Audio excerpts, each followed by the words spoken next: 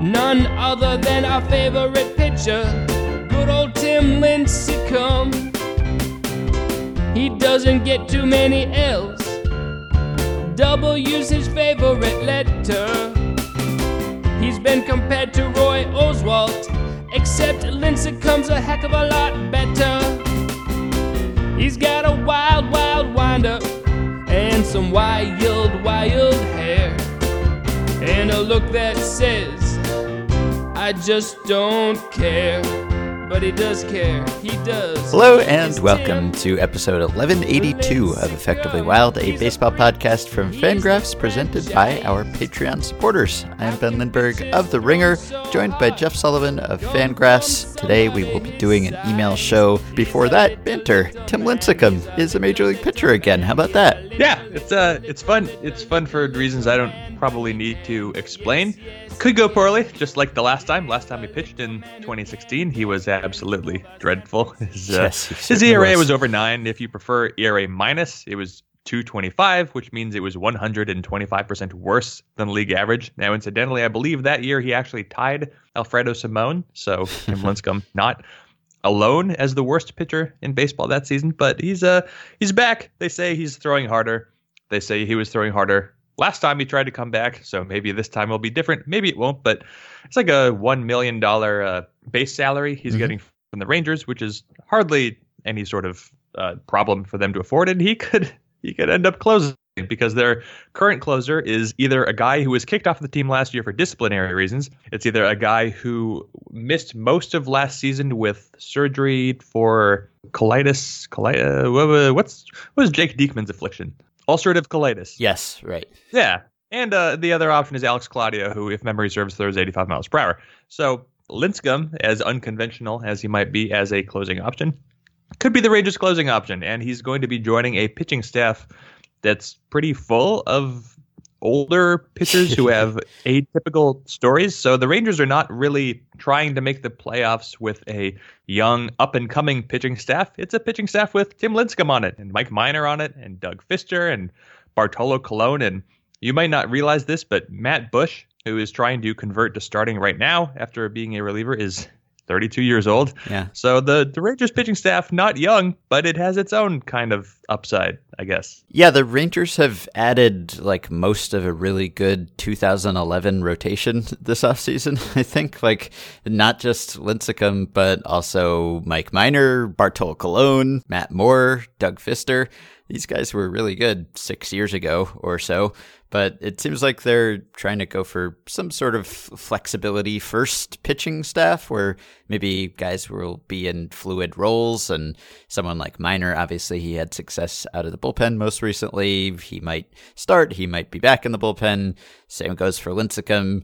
I would assume that he will not be starting. He probably should not be starting. It seems like his velocity has bounced back to some extent, but only to some extent. He's not throwing as hard as he was in his prime. He's obviously been working at Driveline Baseball, and he's been really airing it out, but he's still getting into like the low 90s at the peak, it seems. So, I mean, it was always said about Lincecum when he started to struggle that he should just move to the bullpen and he could be really good there, and never really did it in the regular season aside from a stretch, I think, at the end of 2014. But obviously he did it quite a bit in the postseason and looked really good at times doing that. So if he does that now, yeah, there's a chance that he could come back. It'd be great if he had a second act as an actual valuable reliever, because I've missed Tim Lincecum. He was fun. I think it was a Jerry Krasnick tweet where he said that some scout or observer said that, referring to Lincecum's new body, he's no longer the waif that he once was. Right. Someone said he looks like a rock climber. And first of all, it would not surprise me if Tim Lincecum spent a lot of his time off climbing rocks. Mm-hmm. But also I started to wonder, and I can't remember if we talked about this before, but I wonder if rock climbing might not actually be a bad activity for pitchers if they want to get stronger. It's great for your forearms. It's good for your shoulders. You have to have a good core if you want to climb rock. Now, of course, if you're a team, you don't want your pitchers getting in trouble. You don't want them like busting ligaments in their fingers or whatnot, but you don't need them climbing rocks up to their red point. You don't need them climbing where they're putting themselves at any sort of risk. But I rock climb and I feel stronger in a way that isn't like, conventional giant bicep strong, but it's flexibility strong. And it's like the kind of strength and flexibility you want for a pitcher. So I don't know. It's probably not allowed per pitcher contract, but pitcher should do it. And I don't know, maybe Tim Lincecum was doing it, in which case I will root for him even more. Yeah, maybe that'll be the new yoga regimen for guys who are looking to not bulk up, but be more flexible. I climbed rocks all off season. Maybe. I like it. Good idea. One other thing I wanted to mention, the Phillies are experimenting with outfield corner swaps, and I was alerted to this by BP's Matt Trueblood, who actually emailed the show in 2013 about whether teams should do this. And Russell Carlton, also of BP, has a book coming out very soon, The Shift, go get it. He then heard that email response and wrote an article about this idea of like a corner outfield inefficiency. The idea being basically that you know that a batted ball is more likely to be hit to one corner or the other. So if you have a mismatch, if you have one fielder who's better in an outfield corner than the other, you should swap them or align them such that the better fielder is more likely to be where the ball is more likely to go. And Russell wrote about this. Again, this was 2013, and he ran the numbers and he calculated what this might be worth to a team. So I will read what he concluded. If we always had the better fielder in the opposite field, it would mean that 55% of the time we would have a better fielder in a position to catch the ball compared to 50% now, because we know that hitters, when they hit the ball in the air, tend to hit it to the opposite field. So Russell continues, we also assume that he would be 5% better than the other guy at catching balls, and that the value of turning a hit into an out is about 0.8 runs. So for each fly ball to either left or right, the benefit of always making sure to station the better fielder in the batter's opposite field is 0.002 runs. From 2003 to 2012, the average team had 1,114 such balls over the course of a season, meaning that this strategy would be worth about 2.25 runs over a season. If the fielders were 10 percentage points apart in their ability to catch fly balls, the strategy would be worth 4.5 runs. We're starting to get into half a win territory simply by having the left and right fielder change places every once in a while, and it costs nothing. He came up with some downsides here. Obviously, there is the fact that you need two corner outfielders who have some sort of mismatch. A lot of teams might have roughly equal defensive left fielders and right fielders, and then there wouldn't be much point. There's also the value of the arm to consider. If you want the stronger arm in certain situations in right field, then that's another cost, because maybe the guy with the better arm isn't also the guy with the better range. There's also the fact that it would be a lot of running in a game. Russell calculated that if you actually did this and swapped corners every time the numbers said you should, it would be like 8 times per game, which would end up being like half a mile of jogging. So I don't know, maybe the guy gets tired, or maybe it adds to game time, which no one wants. And then there's also something that I don't know if he mentioned in the article, but it's also kind of a very public acknowledgement for one guy that he is worse than the other guy. And, maybe that's sort of a blow to the guy's ego, who is having to change positions many times. Obviously, where you are to begin with has something to do with your defensive ability, but still, it's a very open acknowledgement many times a game that you are worse at something than another guy. So he pointed out that there may be other drawbacks, and maybe there are reasons why it doesn't happen. But it looks like the Phillies are actually trying it. So this is from a Matt Gelb article at The Athletic, and I will read it now. The idea was planted a few days ago when Gabe Kapler told Colin Cowgill, a non-roster outfielder in camp, to be prepared. Tommy Joseph, a converted catcher who plays first base, learned Sunday that he would see time in the outfield this week. He had never played in the outfield.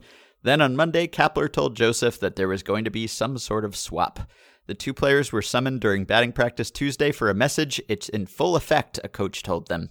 Then, just before the game against Detroit, the specific details were unveiled.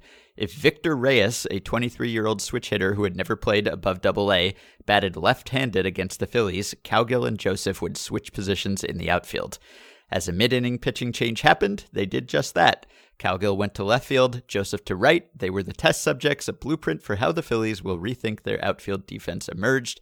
I think it'll happen a lot, Cowgill said. I think it's great. I love it. I would think that you would absolutely do this if you were a team, if one of your corner outfielders was Tommy Joseph.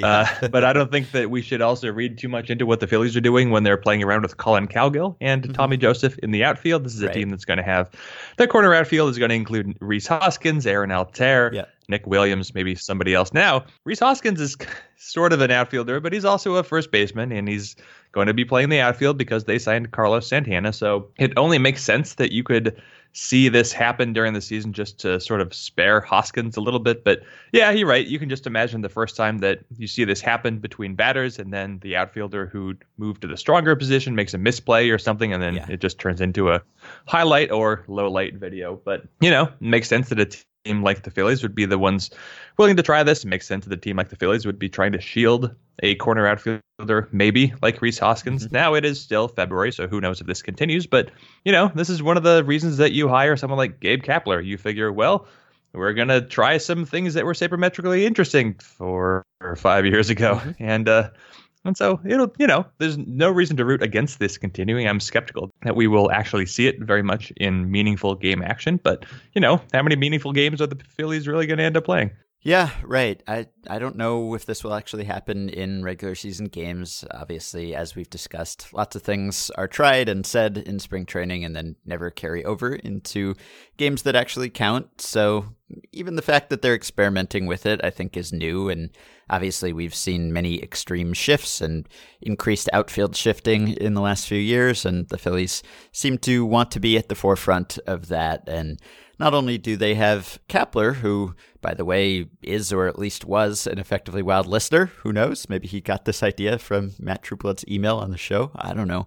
But they also have newly hired Sam Fuld, who, of course, was a good defensive outfielder himself. And he's working in like a player information capacity, essentially selling this sort of idea to the players. And so if you have someone like that who is recently retired and is able to convey the value of something like this, then maybe you can get players on board. And maybe you can approach this more precisely than Russell was in his article, where he was just looking at whether a ball is more likely to be pulled or hit to the opposite field. And obviously, if you have precise spray charts and you have an even better idea based on the pitcher, then you can maybe do this when it really makes the most sense. And you can see that based on, in this article, it was very specific. Victor Reyes, if he batted left-handed, then it would just be Victor Reyes. So they must have looked at his spray charts or something. But yeah, I mean, this is the time you would condition guys to this sort of thing and get them used to it. And whether it actually happens in game, still something of a mystery. So we haven't watched Tommy Joseph play the outfield. In fact, nobody has. How old do you think Sam Fuld would have to be worse than Tommy Joseph as an outfielder? Like, is Gabe Kapler, we can assume, is better than Tommy Joseph as an outfielder right now? Yes, right? Probably, right. I mean, well, we know Kapler stayed in shape. I don't know about Sam Fuld, but he was pretty good, and he's not old. How old is Sam Fuld now? He's got to be like mid-30s or something, right? I mean, yeah, but, Tommy Joseph sort of has the physique of a barber. Yes. Right. So Sam Fuld is presently 36. Yeah. And, recently played. Yeah. I'm taking Sam Fuld over Tommy Joseph, I think.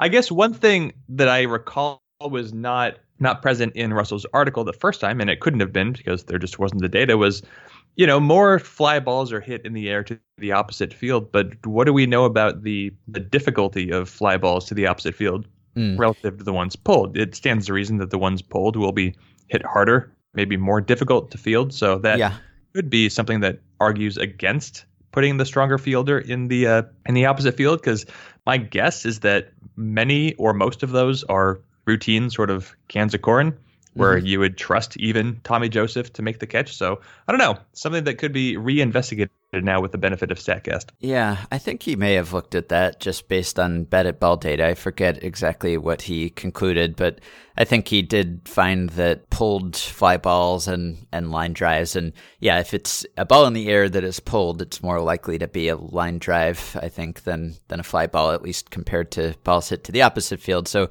I think he found that balls hit in the air to the pull field were more likely to fall for hits, presumably because they're harder hit. But I don't remember how that played into the calculations, but yeah, he did take that into account in some form. Anyway, it's one of the more interesting team experiments in spring training, so we'll see if it gets carried over into April and beyond. Anything you wanted to touch on? No, not really. In terms of actual baseball news, like the Royals signed Lucas Duda, which is only interesting because he didn't sign for very much, but Logan Morrison also didn't sign for very much. But one of those two players expressed a strong desire to play for the Royals, and it wasn't Lucas Duda. So I don't have anything further. I am sure that the Royals have their reasons, but it's weird to see Logan Morrison sign for $6.5 million and Lucas Duda signed for $3.5 million, and Morrison's the one who wanted to go there, and the Royals decided to sign Duda. I thought when they passed on Morrison that their explanation was, well, we're just going to give a chance to Hunter Dozier and Cheslor Cuthbert, and they will start every day, and we will deal with that reality as we move forward. But clearly, they went for a veteran anyway. They made room by designating Billy Burns for assignment, and he will be featured in the upcoming Stat Blast. Oh, good. All right. Well, one follow-up from last week, we talked about a flamethrower adding a knuckleball, whether that would make sense, whether it would make him better. And listener Charles wrote in to say, after hearing the listener email question in episode 1179 about star pitchers adding a knuckleball, I did some research because I remembered that Satchel Paige had a knuckleball in MVP Baseball 2005. Turns out I was right. In addition, according to Bill James and Rob Neyer's Guide to Pitchers, direct quote, since 1920, many major league pitchers had thrown a knuckleball as part of a standard repertoire. The knuckleball, as a part of a mixed repertoire, essentially disappeared after 1960. They go on to explain that pitching motions got more streamlined starting in 1950, probably eliminating the possibility of this happening again. So it was not an unknown thing for someone who was a hard thrower and had many other pitchers to also mix in a knuckleball from time to time. Whereas today, generally, if you throw a knuckleball, you are a knuckleball pitcher. Yep. Mm-hmm. All right, let's answer one from Bobby. He says, if Albert Pujols decided next season that he was going to try to steal as many bases as he could, and he did so by stealing every single time he got to first with no runner on in front of him, would he reach 10 stolen bases? Assume the Angels are for some reason willing to put up with this and play him as much as they would if he were not doing this. On one hand, he's very slow, and other teams would pretty quickly know he was going. But on the other hand, I mean, plenty of catchers probably screw up the throw, right? So we know that Pujols is the slowest non-pitcher in Major League Baseball, according to MLB's sprint speed stat. So what do you think? Well, you don't get a stolen base for a throwing error, right? Or do you? No, I don't think so. Okay, so you just need the throw to be offline. But yeah, we're talking about like 10 throws that would be offline, but not like wild into the outfield. Right. Yeah, I could see it. Opponents would figure out almost immediately that for some reason this is happening every time, and we're going to, I guess, I mean, pitchers wouldn't even attempt pickoffs. What's the point? You know, like Pujols wouldn't be taking a big lead. He'd just be running anyway and hoping for a throw that's to either side of the bag. Although if the throw were up the first, down the first base. Oh, no, not that again. If the throw were wild to catcher's right, then the second baseman or shortstop would be catching the ball, but probably still in Pujols' path because Pujols would not have gotten to the base yet. So, you know, tags could still be applied. But we're talking about 10 times. How many times is Albert Pujols going to reach first base with the base open in front of him? More than 100, maybe 100. Mm-hmm. Oh, actually, maybe there aren't enough opportunities here.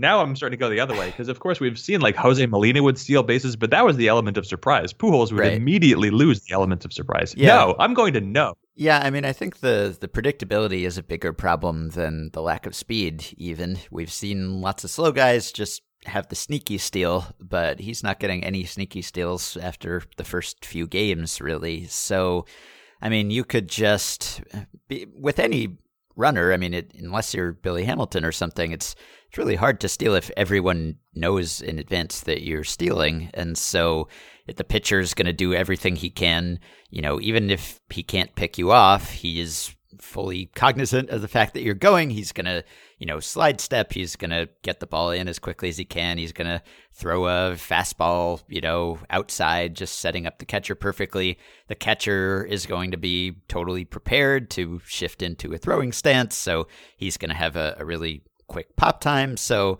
everything is working against you. And if you're Albert Pujols and you have no speed, I mean, there is I guess a certain percentage of the throws that will be offline, even if everything is in your favor, even if the catcher is fully prepared. But I think that percentage really goes down if both the pitcher and the catcher have some forewarning here. So last year, okay, so Baseball Reference has stolen base opportunities listed. Those are defined as plate appearances through which a runner was on first or second with the next base open. And Pujols had 190 stolen base opportunities. The 2 years before that, 168. Before that, 231. So we're looking at, call it, 175 stolen base opportunities next season, whether that's on first or whether that's on second. Now, of course, if he's on second, that's even worse. I think he'd have a far better chance of stealing 10 bases if he didn't go every time. Yeah, I think so too. All right. I think the odds are against him doing this, and that's without even factoring in the possibility of him hurting himself because he's attempting steals every time he's on base. So, yeah, I don't think he does it. Yeah. All right. Question from Chris. This concerns Chad Green, who we touched on in our Yankees preview. He obviously is a dominant reliever. There's been some talk of him potentially moving back to the starting rotation, at least occasionally. So Chris says, obviously Green was much better as a reliever than a starter, and this is true about most every pitcher in his situation I can recall. It's assumed that in a relief role, the pitcher can just let it fly and therefore has his stuff play up somewhat. But isn't it likely that a sizable chunk of the decrease in performance as a starting pitcher is due to an overall higher level of quality in opponents? After all, every start sees a pitcher facing the first through fourth batters, likely twice, whereas any number of relief appearances involve facing the 6th to 8th hitters, the 7th, 9th hitters, etc. Is there any way to quantify this? And yes, turns out that there is. I would say that, yes, it's true that sometimes if you're a reliever, you're facing only the bottom of the order, but you're also sometimes facing only the top of the order or the heart of the order. So in theory, one would expect that to balance out over the course of a season. Probably doesn't for every guy, but it should. I don't know if theoretically there's really any reason to think that starters would face a higher level of opponent. In fact, I would assume that for a late inning, high leverage reliever like Green, he'd be called in more often to face good hitters in tight spots. So I would say the degree of difficulty goes up in that respect. Anyway, I checked this out using Baseball Prospectus's quality of opponents report, and I divided pitchers from last year into two groups, exclusively starters and exclusively relievers, and I weighted them by the number of batters faced and looked at their average quality of opponents, and the reliever group's average opponents had a 103 RPA plus. Don't worry about RPA plus. It's essentially a BP stat that means the same thing as OPS plus or WRC plus. So 100 is average. Anything over 100 means that the hitters they faced were better than average. So the reliever groups, their hitters were 103. The starter groups were only 101. So the starter group's opponents were slightly worse than the reliever group's opponents. So I don't think there's any evidence that starters face harder hitters. In fact, only the opposite. It's true that Chad Green himself did face slightly better opponents in 2016 when he mostly started than in 2017 when he mostly relieved, but not enough to make much of a difference. So yeah, for most guys, it's going to be because you can air it out. You don't have to save anything. You can use all your best pitches. Plus the fact that you don't have to face the order multiple times. That's the real source of the starter-reliever split. Yeah, and of course, if you're a reliever in the National League, you're pretty much never facing a pitcher, even though the starters will. Yeah. And I've noticed that oftentimes, like closers, late-inning relievers will face tougher opponents than the average based on that same number at Baseball Prospectus. And presumably that has to do with the fact that not only will they be called in for sort of those fireman opportunities against the middle of the order, but teams will also pinch hit. If somebody good is on the bench, whether they get the day off or they just have a good bench bat, that guy will show up in the ninth inning because that is the last chance. Yep. All right. Another question from the debunking department. This one is from Leo. He says, I was discussing the rumor of the Indians trading Edwin Encarnacion with my grandfather. My grandpa didn't like this idea because he thinks Edwin will improve this year. I asked why, and he said he thinks that free agents improve in the second year of their contracts because they are more comfortable in the home city and clubhouse. Is there any validity to this? So, with all due respect to Leo's grandfather, no, I don't think there's anything to this, at least in most cases. Certainly, there could be individual cases, of course, where a guy acclimates to his new city and team and performs better because of that. But on the whole, definitely not. You would not expect this because free agents tend to be in their late 20s, in their 30s, at the age where you don't really expect any hitter to get better. So you would think just based on age and their part of the aging curve that they would get worse as a whole. And in fact, that is what we see. I probably could have looked up any number of stories, but sticking with Russell Carleton, he wrote something just earlier this month, actually, where he looked at the patterns of free agents after they sign. And I think he was looking at particular free agents. He was looking at guys who were good, like in the top 5 at their position over the previous couple of years, something like that. But he found that in the first year after they sign a free agent contract, this group was worth about 4.9 wins above replacement player. Then in the second year after signing, it goes down to 3.5, then 3.1, then 2.5, then 1.7. And he even had a different group, like the truly elite players later in the article, and they showed exactly the same pattern. And they would, whatever free agent group you choose, you would find that they just slowly and steadily get worse as a group after they sign. Don't sign long-term contracts.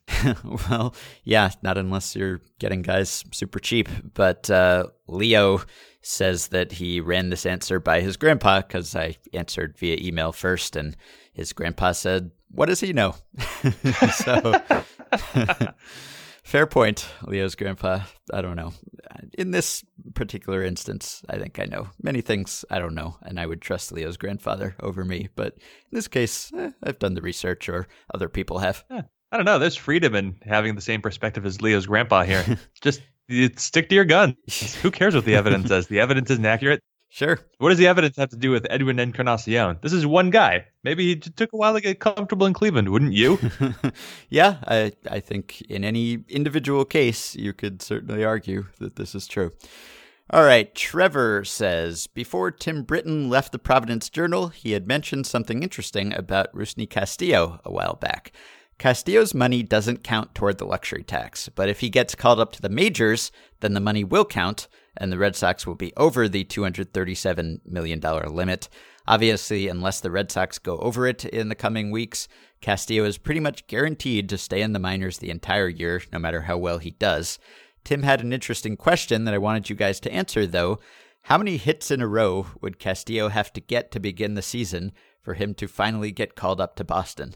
I feel like it would have to be something extraordinary because it seems like the Red Sox are going through a lot of effort to avoid the top penalty. Well, I guess at this point it doesn't matter anymore because they have exceeded the luxury tax. Right. So Castillo, you're free. Yeah. Sort of. You would still cost more than your salary because the Red Sox would be paying taxes on his salary. Yes. Above and beyond, but that is not the question. So, number of hits in a row. Of course, there are hits and then there are hits. So, but we can assume that if Rusney Castillo is batting 1,000, then he's hitting the crap out of the ball, not just hitting singles. So it would take.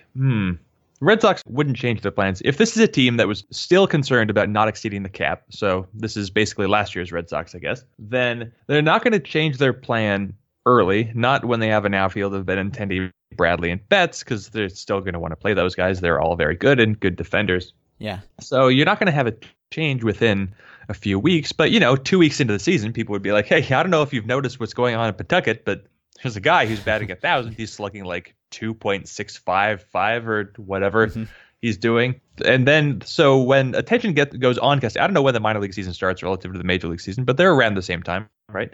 So you would have 2.5 weeks would pass, and then a few articles would be written first on blogs and then in the newspapers about like, hey, Castillo's hitting pretty well down there. And then people would start paying attention and they would become like a Twitter thing and have some sort of trending Rusney Castillo situation. And you would start to have people paying attention to what's going on in AAA, because this would have already been a compelling case specifically because of the weird salary and luxury tax circumstance around Castillo's position in the first place. Yeah. So people would be interested in this to a greater degree than they'd be interested in, like, I don't know, Matt Haig, or some other guy in AAA.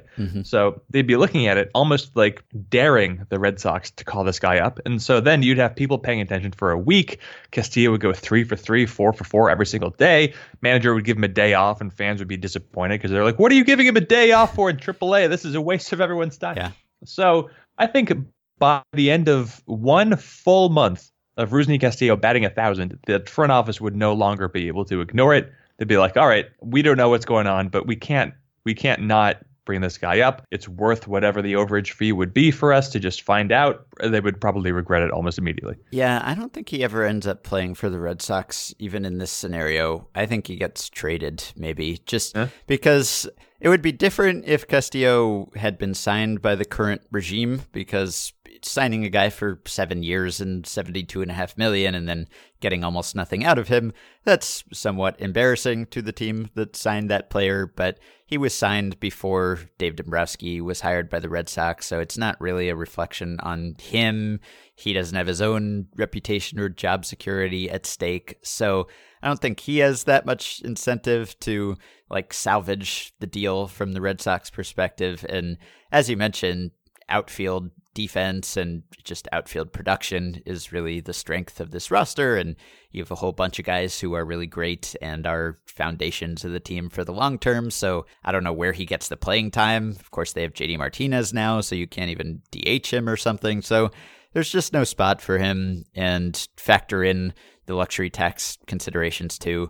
I think you just trade him, and I think there would be interest in a guy who's batting 1,000 in AAA after a few weeks. So I don't think it would be all that hard to move him. So that's what. I think that would happen. I think you're right. I didn't really consider the trading perspective. I thought Red Sox are bust, but of course it makes the most sense for him to be traded. And I don't know if you would trade him for value, but the Red Sox could at least trade him to clear even the chance of his salary coming up, and you could get some sort of prospect back, or I don't know, maybe a reliever.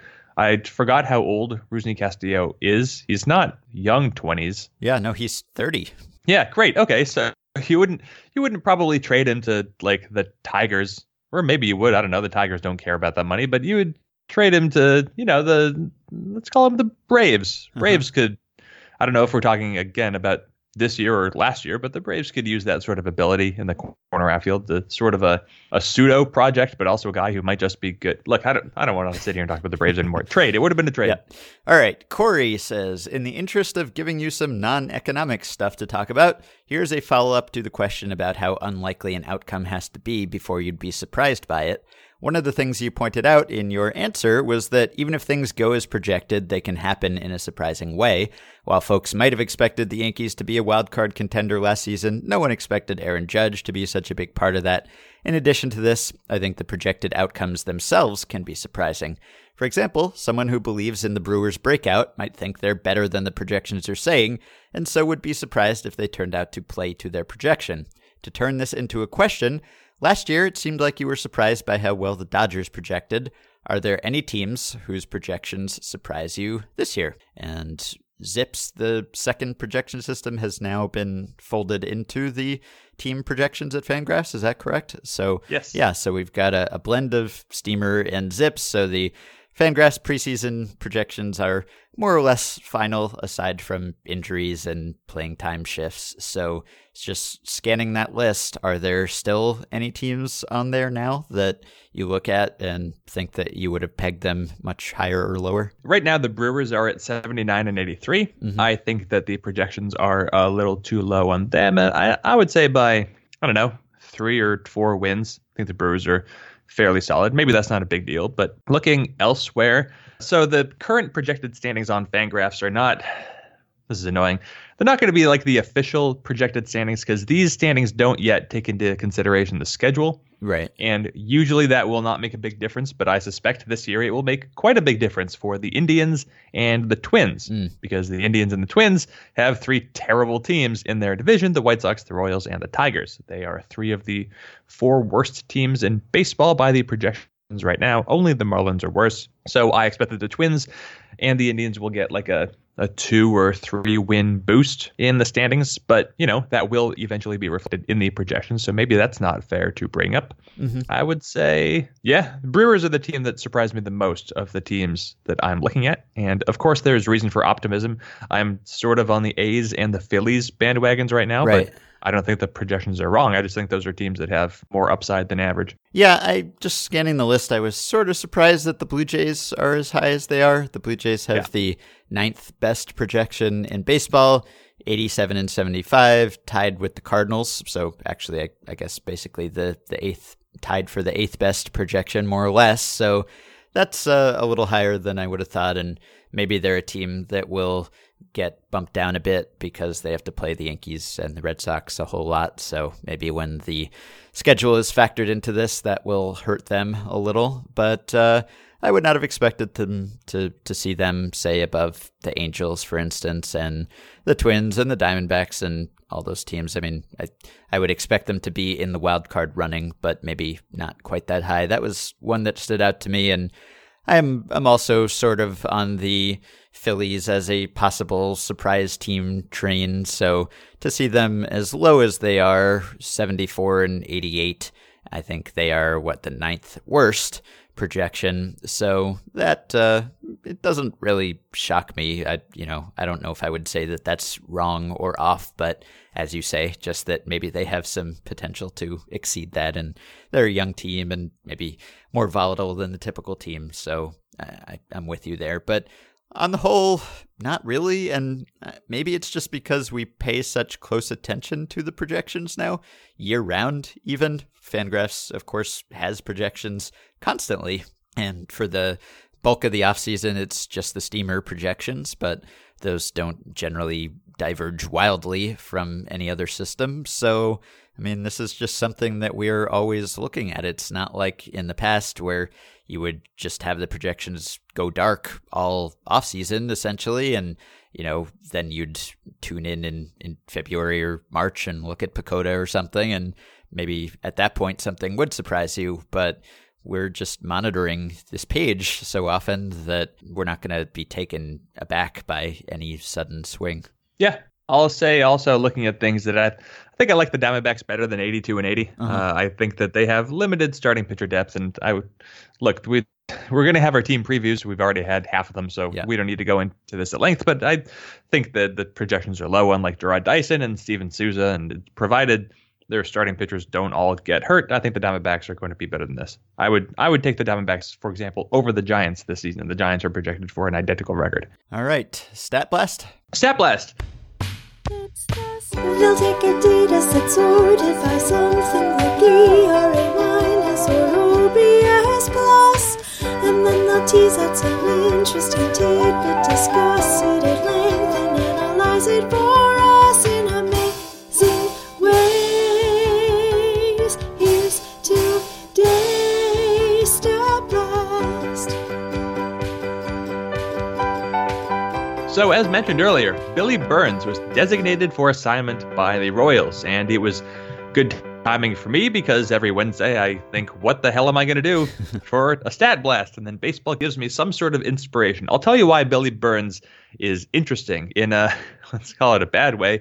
He was interesting coming up because he was very fast as a prospect, and he drew a bunch of walks, made contact in the minor leagues. He was one of those no power, high OBP speedy types that you figure this guy has a pretty high floor. Yep. He's probably not going to be that bad of a disappointment. Well, he kind of has been. Things go awry. And what I like about Billy Burns the most as a major league player, and by I mean, I guess be critical of statistically, is that he's been very unusual in his profile. Maybe you already know what I'm getting at. Maybe you don't. I don't know how many times you have obsessed about Billy Burns' Fangraphs profile. page, but I've been there. I do this every day. Of course, we have batted ball information going back to 2002. That is now 16 years of full coverage of, ground balls, fly balls, line drives, all that stuff. And here's what's fun about Billy Burns. Billy Burns has been a ground ball hitter for his major league career. That's not surprising. 51% ground balls, not extreme, but more than the average player, and that's because he's fast and has no power. Mm-hmm. We know he has no power because his rate of home runs per fly ball is 2.5%. That's very low.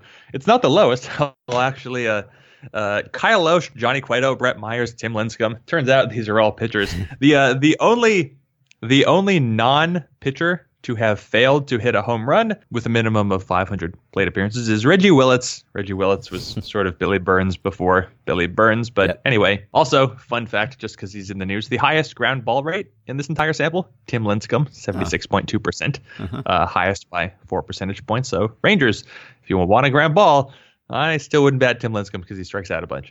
Anyway, back to the point. So Billy Burns has been a ground ball hitter, and that's because he has no power and he's fast. Hardly surprising.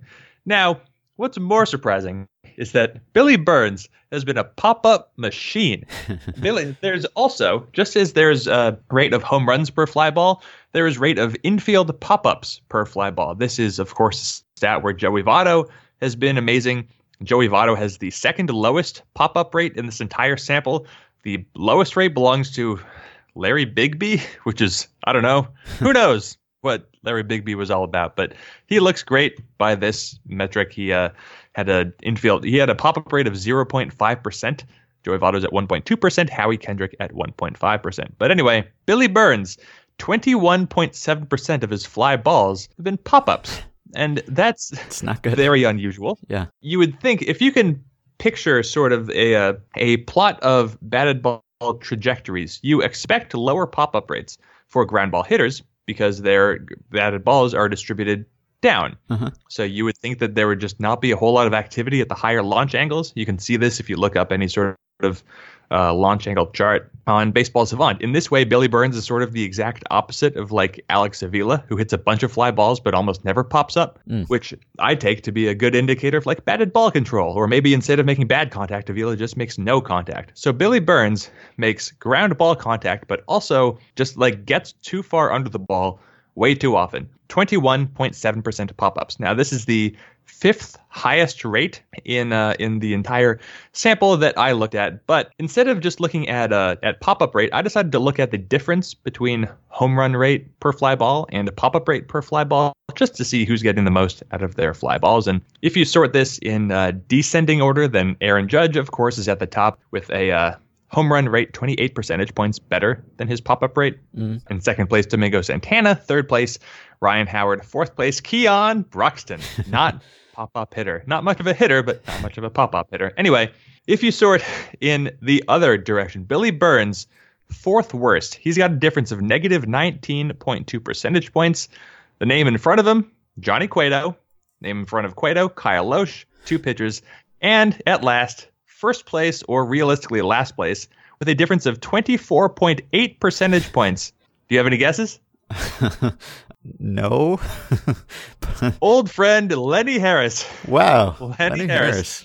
30.3% pop-ups, 5.5% home runs, difference of about 25 percentage points. Lenny Harris, the worst hitter since 2002 by this metric. He was a ground ball hitter with no power, also no speed.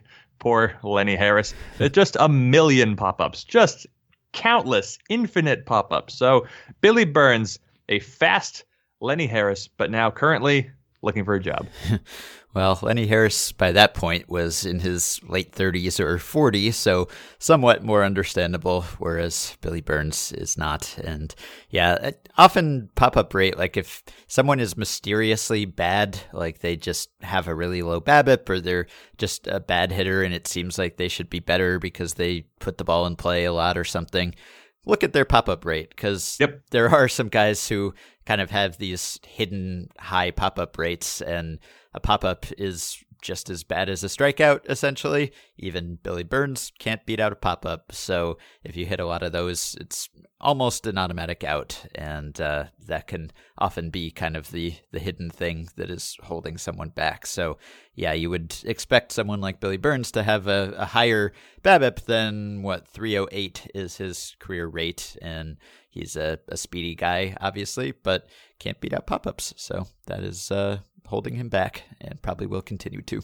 Yep, probably a good measure. If you look at the difference between fly ball rate and pop-up rate, it's probably a pretty good measure of bat control. And of course, we have other measures of same. But, if a guy like Alex Avila or Joey Votto hit fly balls but they never pop up, that can only be a good thing. It just means that they're not making contact in sort of the bad launch angle ranges. Billy Burns, the complete opposite of that. Mm-hmm. Lenny Harris, though, worse. All right. We talked yesterday with Alex Spear about JD Martinez's contract and how he has 3 opt-out clauses in his 5-year deal. Jonathan is asking about that. He says, after reading many comment sections, why I would subject myself to that, I can't explain. I've heard a lot of opinions that think opt-outs are team-friendly, especially about the JD Martinez contract. I know the Sabre argument is no, opt-outs are always player-friendly, but can there be specific circumstances where they can help teams? Let's say JD opts out of the final $60 million over 3 years, and his market value would be something like $70 million over 3 years. So if he hadn't opted out, he would be a small bargain to Boston. But Boston doesn't want to resign him at $70 million in 3 years because they would rather allocate that money to, say, a Mookie Betts extension and sign a cheap DH in a buyer's market for $5 million. I know the argument is that JD has surplus value and thus would bring back something positive in a trade if he hadn't opted out. But if the surplus value is small and not super obvious, and other big spending AL teams don't have an opening at DH, it could still be hard to move him. Thus, Boston is happy because they're able to extend Betts and able to replace most of JD's production cheaply and aren't left with an expensive contract that they would have a hard time moving. Is this correct, or is there something else I'm missing? Well, I guess JD wouldn't really have surplus value if no one else has an opening for him. I mean, there's like theoretical war-based surplus value, and there's actual surplus value where if JD Martinez perceives that he can't get that $70 million in the market because nobody has a DH opening, then he doesn't have surplus value at all.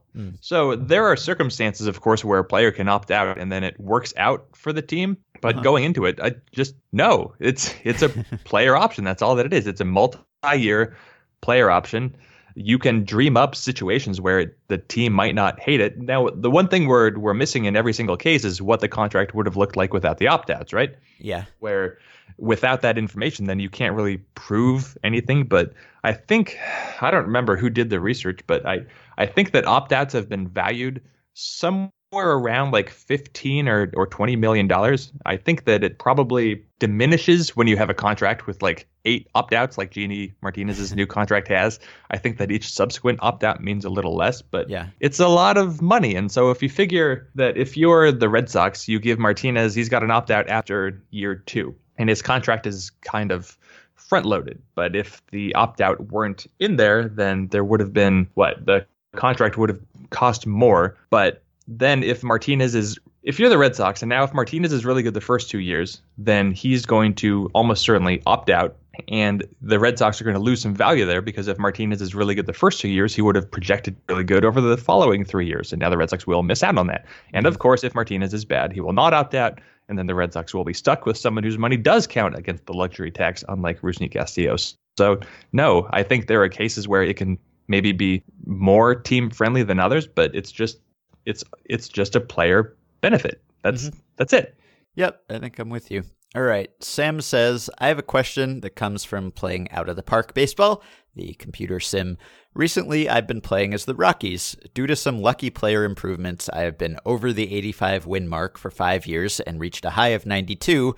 Unfortunately, these 5 years have coincided with a phenomenal Dodgers team that hasn't dropped below 105 wins during that time. What? This got me thinking, I am a team built to win now, but I'm competing against a behemoth. Meanwhile, the Marlins are tearing down and so don't mind playing the Dodgers regularly. In fact, it'll help their race for a first overall draft pick. I'm aware that I'm probably about to give the Marlins too much credit here. I could trade my place in the NL West to the Marlins, along with a few prospects, and we would both benefit. My question is this. If you could trade division spots, would teams do it? What is a division spot worth? Would the Red Sox or Yankees eat the remaining years and money on Miguel Cabrera's contract in order to move to the AL Central? That's an interesting question. Are we just we can ignore like travel considerations? You know, divisions are arranged how they are for It would reason. be a hassle, obviously, but does matter. Your travel secretary would be kind of pissed off having to redo everything. But if you were, well, let's see. Do you think that overall the Red Sox? Let's take the Red Sox. It doesn't matter which one we choose. Would the Red Sox rather be up against? There are no big spenders really anymore in the AL Central. The Tigers are not what they were. None of those teams are like huge market teams, at least as we understand them to be. Mm-hmm. Would the Red Sox rather benefit from no longer having to compete against the Yankees directly, or is it worth more to the Red Sox to compete against the Yankees directly? They're sort of intertwined. Well, do you mean because it spurs them to try harder? You mean, and I think that fans like the Red Sox-Yankees rivalry, and it's good for the story of the season that every single year the Red Sox and the Yankees are competing for first place. Yeah, and of course both teams can count on big draws, lots of tickets sold because of that rivalry. Now, not every team has a really compelling natural rivalry, even though MLB always tries to sell some interleague matchups as rivalries that no one really cares about. But I mean, Yankees-Red Sox is one of the most storied rivalries in sports, so no other team quite has that. So I guess they're kind of a unique case, although they're also the case that we were asked about here. But I mean, in general, sure, there's a lot of value to making the division title. I mean, especially in the two wildcard era where you get a lot from winning the division as opposed to winning a wild card. So you get to bypass the play-in game. That's worth a lot to teams in theory. So, I mean, if you were allowed to do that, I don't know if it would be looked at as like cheap or like the coward's way out. Like you're kind of gaming the system, you know, like, I don't know, like the Olympic skier who was just good enough not to fall down and managed to make it to the Olympics. So probably it would be looked down upon a bit. Like, I don't know if it would totally tarnish it for fans. I mean, if you won a World Series because you switched to the AL Central or something and you won the division because of that, would that ruin it for everyone? Would you feel like you just sort of snuck in and didn't really earn it? I guess. Certainly you'd be criticized for doing it. I don't know whether it would impact fans' joy all that much, but you know, because you could certainly say there are teams that spend a lot more than other teams and have, you know, bought their way to a title to a certain extent, and that's not totally fair either. It's not like the playing field is level, and of course divisional distributions and how good your opponents are is somewhat random and out of your control. So if you can take advantage of that, I see the argument for it, but I don't know, it would be a destabilizing force, I think. Obviously, it would feel a little bit chaotic. I'm not sure baseball would be better in any way if you had this system, but if you could do it, yeah, teams would probably do it, I guess, depending on the cost, because there is a lot of incentive and potential benefit there. Yeah, and there's probably more competitive benefit. If we're taking the Red Sox or Yankees, there's probably more benefit if they can sort of... Historically, the AL East has always been like one of the toughest divisions, if not the toughest division in baseball, and historically the AL Central has been pretty bad. And a lot of that just has to do with payroll. You don't see the high payrolls in the Central that you do in the East. Payroll, over the grand scheme of things, will determine success. So there are competitive reasons for one of the juggernauts to move to the Central, and that is worth a whole lot. It, in fact, might be worth so much that it would be difficult to come up with a trade, because if you're, I don't know, you have to trade places with someone. So then who wants to go up against the Yankees and give up their glorious spot where they're not really competing against any high payroll? Mm-hmm. Let's say it's the White Sox. But then if you're the White Sox, you don't want to go to the East because you'd be competing against the Yankees instead of like the Indians. But on the other hand, you also want to be amenable to a trade, because if you ask too much, then one of your rivals will go away. and then you have to compete against the Red Sox instead of keeping the Central. So I don't really know how you could make a trade with such great long-term considerations. It would be weird to be like White Sox. Well, let's see. Who'd be giving up value here? The Red Sox would be trading value to the White Sox in order to get an easier division. Mm-hmm. So, if you're the White Sox, you're like, well, we'll take Jackie Bradley Jr. and then that makes up for everything because Bradley's around for what, 3 more years, 2 more years. Mm-hmm. So so it'd be hard. A term to it, right? It would be you can be in this division for 2 years and then we get to swap back when we're good again, something like that. So it would be pretty complicated. I wonder. I guess it's probably not allowed. I don't know who's in charge of divisions, but I doubt that teams could do this. No, definitely not. All right. Jordan says, I have a hypothetical question about advanced stats and specifically shifting. If a very progressive thinking player, say Zach Greinke, were teleported to the early 1910s to play on an MLB team and tried to implement an advanced strategy such as the shift or launch angle increases, how do you think it would be received? Would that old school brand of baseball be totally close-minded? With his skill set, he would probably be one of, if not the best pitchers in the league. So how would that help his case? What era could he be teleported back to and have success? So we've answered over the years many similar questions about if we were the GM of a team in that era, or a manager were transported back to that era, or one from the past transported to the future. How big a difference would it be? Or just how much better are today's players than players in the past? Many related questions, but this one is specifically about the politics of it and trying to sell players on this sort of thing. And I don't think it would be possible, really. I mean, we saw how difficult it was when teams started to introduce this stuff in the 2000s and the 2010s even. Was not that easy a sell then. So to go back to a much earlier era in baseball, before the sabermetric movement, before anyone was aware of advanced stats, I don't think a player could sell anyone on this. Now, if you went back and you had a dramatically different playing style and you were immediately amazing, that would change some minds, just the same way that, say, Babe Ruth coming out and hitting a ton of home runs after years of players not really trying to hit the ball over the fence, that slowly but surely rubbed off on the rest of the league. And so if you had someone come back with a completely different swing or something and, lay waste to the league, that would be a pretty good advertisement for whatever his playing style was. So I think in that sense, yes, you would have some success, but as far as like a team level strategy like shifting or something, I don't think the necessary infrastructure is there, even for a player who might have an easier time selling this sort of thing than just a wonk in the front office who's never played or something. But even so, I think it would be an extremely tough sell up until the very recent years of baseball. Maybe that's the better question. What would a team do with a modern day analytics department in like 1912? Right. But yeah, if you have to generate your own data.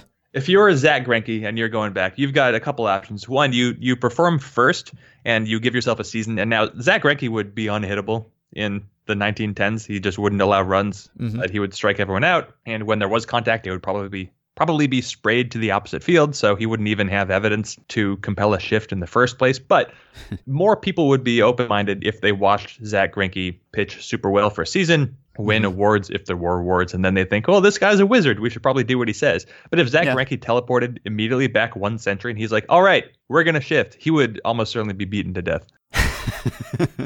Yeah, I'm not sure Zach Greinke is necessarily the best ambassador either, just on a persuading other players level. Not sure that he would be the best guy to do that, but I think, like if he's throwing a new pitch or something that didn't exist back then, like if someone's throwing a nasty slider or something, or, whatever, a splitter or something that didn't have a direct analog or maybe had some kind of precursor pitch at the time, that would be picked up very quickly. But I don't really see a team level strategy getting adopted very easily, even if a superstar is trying to sell it.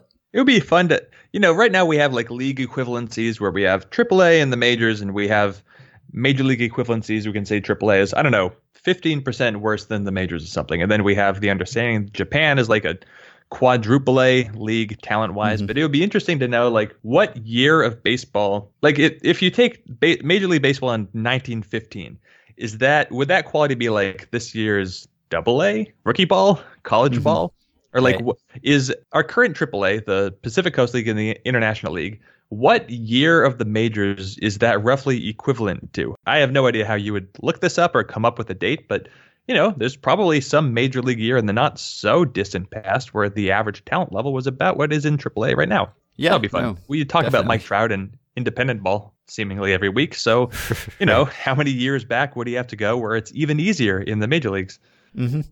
All right, question from Sam in Seattle. We're seeing a rise in the 3 true outcomes, which some say means a decrease in excitement. If you could pick any 3 outcomes as the only possible outcomes to every plate appearance, what would they be?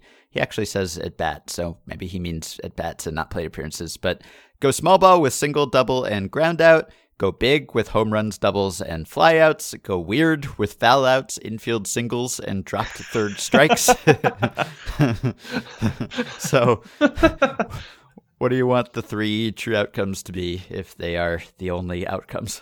Can I go boring and just kind of, okay, so I don't want walks, strikeouts, homers. That's not interesting. You wouldn't even have a game. Like, you wouldn't need defense. There's no point of defense. All right, so I'll take singles. You want some singles? I guess we just going all batted balls? Because you wouldn't choose non-batted balls. I don't think. No, I don't think you would. No. So, no, I'm going to cheat. Ground balls, fly balls, line drives. Go to hell. Yeah, that's definitely cheating. I think. Okay. I don't know. Singles. I'll say singles first. Where do you go? Guess I'll take triples. I mean, triples are exciting. If they're really common, they're less exciting. Part of what makes them so exciting is the rarity, but they're exciting because there's like a wide range of possible outcomes on a triple. You can imagine him trying to stretch it into an inside the park homer. You can imagine him just staying at second base. It's often a close, exciting play. So I'll go with triple. Okay. And I guess line out is probably too specific, but just some sort of out, I guess, would be the third outcome. Yeah, you obviously would can't want have some 3 outs. positive outcomes.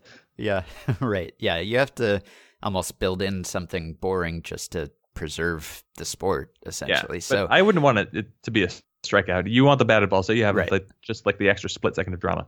Yeah, so I guess a line out would be, or like an infield ground, like I don't know, something where there's a close bang play at first maybe is exciting, or as you robbed say, home runs. A line out. Oh yeah, sure.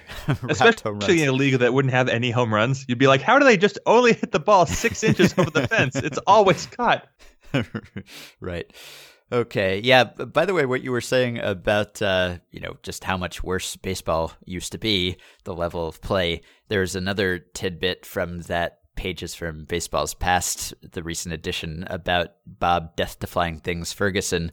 Craig writes newsletter. The last note in here, he says, the original player known as Death-Defying Things, Jack Chapman, was a manager for several years in the majors and is best known for discovering a Hall of Fame shortstop without ever seeing him play.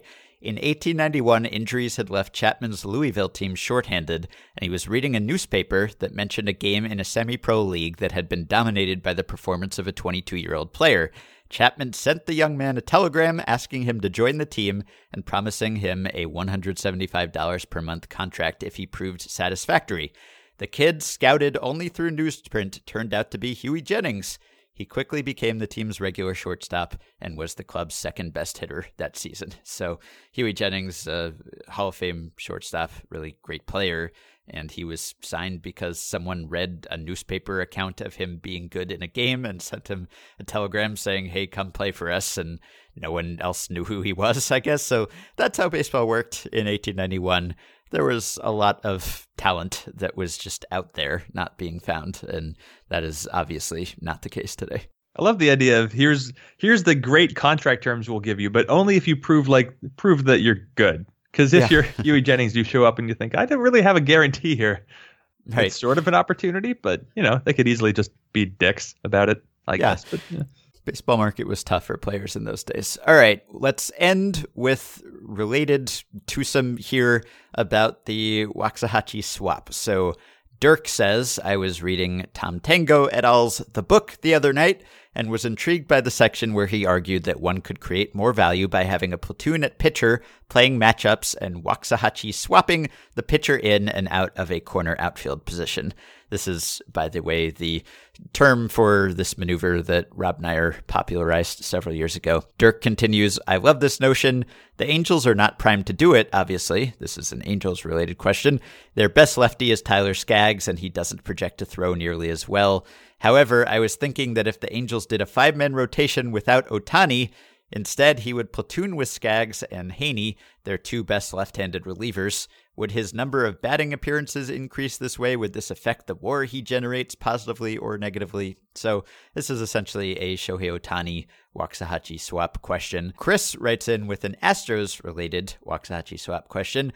On their 40-man roster, the Houston Astros have two corner infielders who were also pitchers in college, J.D. Davis and A.J. Reed. Davis, a righty, can hit for power and play a passable third base. Last year, he got 3 strikeouts and 2 scoreless relief appearances. Reed, a lefty, has yet to prove he can hit in the majors, but he was an acclaimed two-way player in college, winning the Golden Spikes Award. He was arguably the Astros' top prospect as recently as 2016, and he is reportedly in the best shape of his life this year in spring training. The presence of these two players on the rosters opens up the possibility of a Waxahachie platoon. Davis and Reed could switch back and forth between pitcher and first base, functioning in effect as a switch pitcher. And Yuli Gurriel is injured, right? Having surgery now, so opens up a spot.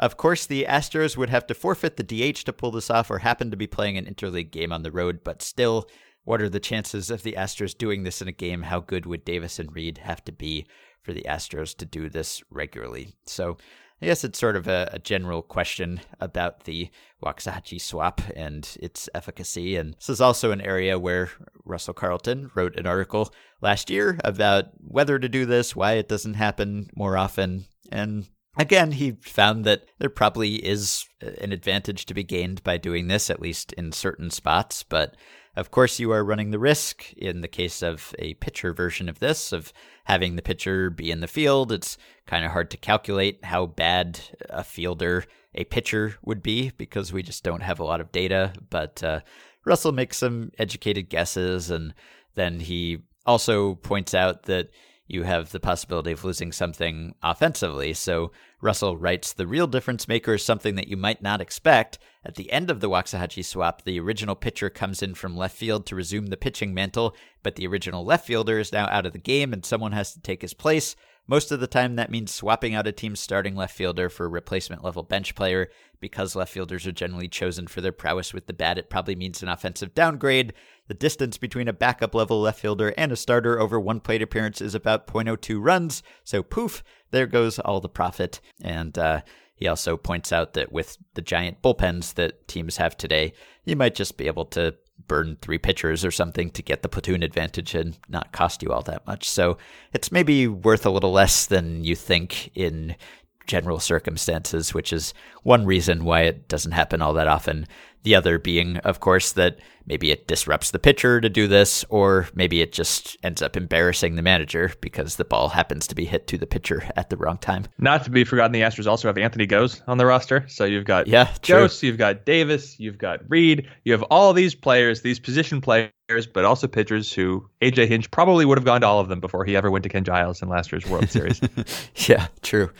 Yeah, so, to do this with someone like Ohtani, obviously, I mean, problem is that you need someone who's going to be good at pitching. You can't just pick any old guy who throws with the opposite hand and expect this to help. So you would need someone who is good, who is not costing you that much in the field, who is helping you on the mound. So it has to be someone who's like better than the typical pitcher, even, with the advantage of the platoon, right? And so we think Ohtani is a good pitcher. So even if he has a platoon disadvantage, he's still a good pitcher. So you'd need pretty good pitcher still to come in, even if it's someone who throws with the opposite hand. And, all the risks about maybe playing someone out of position and do they do as well, which is, by the way, another consideration with the corner outfield swap. We don't really know because, balls in the air break differently. There's like slicing and pulling, and a left field fly ball can look different and behave differently from a right field fly ball. So maybe if you're switching from one side to the other, it makes you worse no matter where you are. So there's that kind of consideration that maybe you don't take into account. Yep. You think the Pat Venditti was supposed to be sort of like a key, just a fun player to watch for whatever he could try to take advantage of, and Pat Venditti hasn't been very good. He allowed a 7.78 OPS in the majors, ERA of almost 5, even though he could face righties as a righty and lefties as a lefty. Incidentally, I'll say that he has faced 24 righties as a lefty, and he's faced 8 lefties as a righty. I don't know exactly. I don't know what happened in those times. Switch hitters or something. I forgot what the Pat Venditti rule is. But yeah, ultimately, it's one of those things that probably isn't worth it unless you're in you would have to test it, but it's something that you could try to pull off in the National League, mostly in some sort of crucial situation, but mostly there's just too many unknowns, and teams have such good relievers all the time now anyway that it's really just not practical. It's something for a team with a thinner pitching staff to attempt, but I mean the Astros have so many good pitchers that Brad Peacock isn't even starting. We've been over this. Colin McHugh isn't even starting. They have too many pitchers so that they don't need their third baseman to do it as well. Right. So we're actually going to have a bonus episode of the podcast this week. That should be up very soon, like later today. Try to squeeze in a couple guests amid all of these team preview episodes. And then we will have the next team preview podcast also later this week. So 4 podcasts this week, but that will do it for today. You can support the podcast on Patreon by going to patreon.com/effectivelywild and signing up for a monthly pledge. If you do, there are various perks you'll be eligible for, but you'll also just feel good knowing that you're supporting one of your favorite podcasts. At least that's the idea. Seems to be the case for people who have signed up, including today's 5 listeners, whom I will thank for being Patreon supporters: Tom Mully, Mike Chemernick, Richard Ford, Andrew Medlar, and Chris Tabbitt. Thanks to all of you. You can join our Facebook group at facebook.com/groups/effectivelywild, which is really just the best way to pay attention to baseball, just to stay up on baseball news. Yes, there are various other baseball news sites, but if something notable is happening, it will be posted in the Effectively Wild Facebook group very quickly. You can even find a job in there. MLB teams are actually asking me permission to post job listings in the Effectively Wild Facebook group now. Someone from the Twins posted 2 job listings earlier today, and he asked me first if that was okay, and I said, sure, go ahead. And I said I like that the Effectively Wild Facebook group is actually regarded as a source of potential talent for teams. And the guy said there's probably no greater concentration of knowledgeable, talented baseball people anywhere else on the web. I should add that as a pull quote at the top of the page. Ringing endorsement of the Effectively Wild Facebook group. You can also rate and review and subscribe to Effectively Wild on iTunes. That helps us out. Keep your questions and comments for me and Jeff coming via email at podcast@fangraphs.com, or if you're a Patreon supporter, via the Patreon messaging system. Thanks to Dylan Higgins for editing assistance. So we'll be back very soon with an extra interview episode, and then we will get to the regularly scheduled team preview podcast later this week. Talk to you then.